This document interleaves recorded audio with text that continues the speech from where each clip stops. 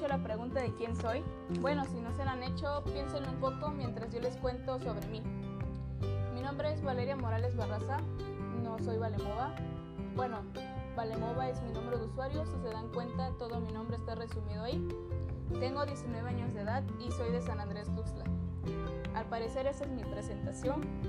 Aún no sé quién soy yo como persona, pero sí sé de qué quiero hablarles y es acerca de mi programa, el cual va a estar enfocado en diferentes temas políticos, sociales, educativos, culturales, etc. No solamente voy a estar hablando yo en este programa, voy a tener algunos invitados en los cuales pues va a ser un tipo de entrevista, plática y etc.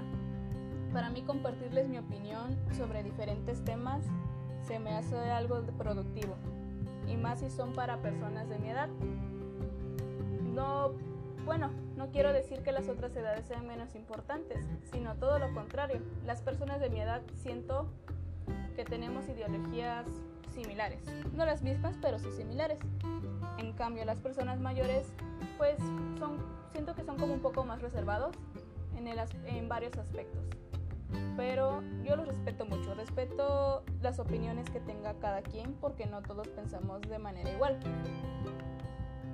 Bueno, y ahora quiero hablarles sobre el nombre de mi programa, el cual nace de una playlist que tengo en Spotify que se llama Leche y Galletas. La hice un día en el que me encontraba triste, no me encontraba triste, me encontraba bajoneada. Ya saben, son de esos días en los que te da el bajón y no sabes ni por qué.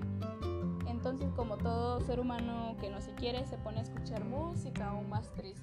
Bueno, no triste, sino que pues uno siente que le llega. Entonces, mientras yo hacía esa playlist, pues me comí una galleta y tomaba un vasito de leche. Entonces dije, claro, se queda, lo quiero y lo compro. Y pues así es como nació el nombre de mi programa.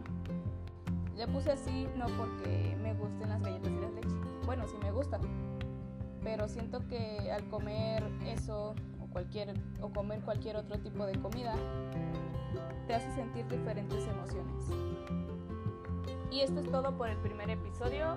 Espero que les haya gustado. Compártanlo con sus amigos, sus familiares, sus tíos y déjenme un comentario diciendo qué les pareció y nos vemos hasta la próxima.